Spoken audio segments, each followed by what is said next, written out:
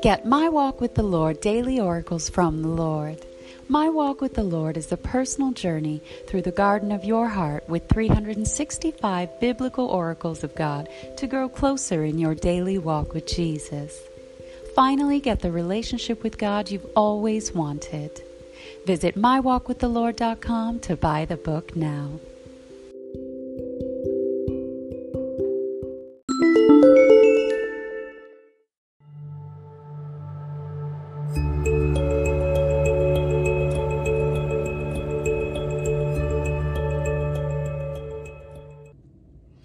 Hello, beloved children of God. We are back with Scripture of the day, reading Ezekiel 18:26.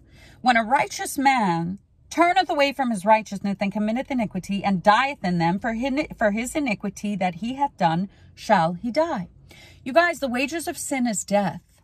So you can live years and years in righteousness and holiness and serving the Lord and praising the Lord and doing all those things.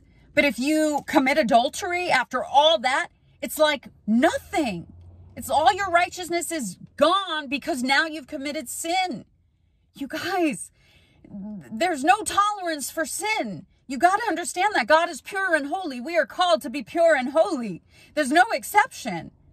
You have to be pure and holy to enter heaven, to dwell with God.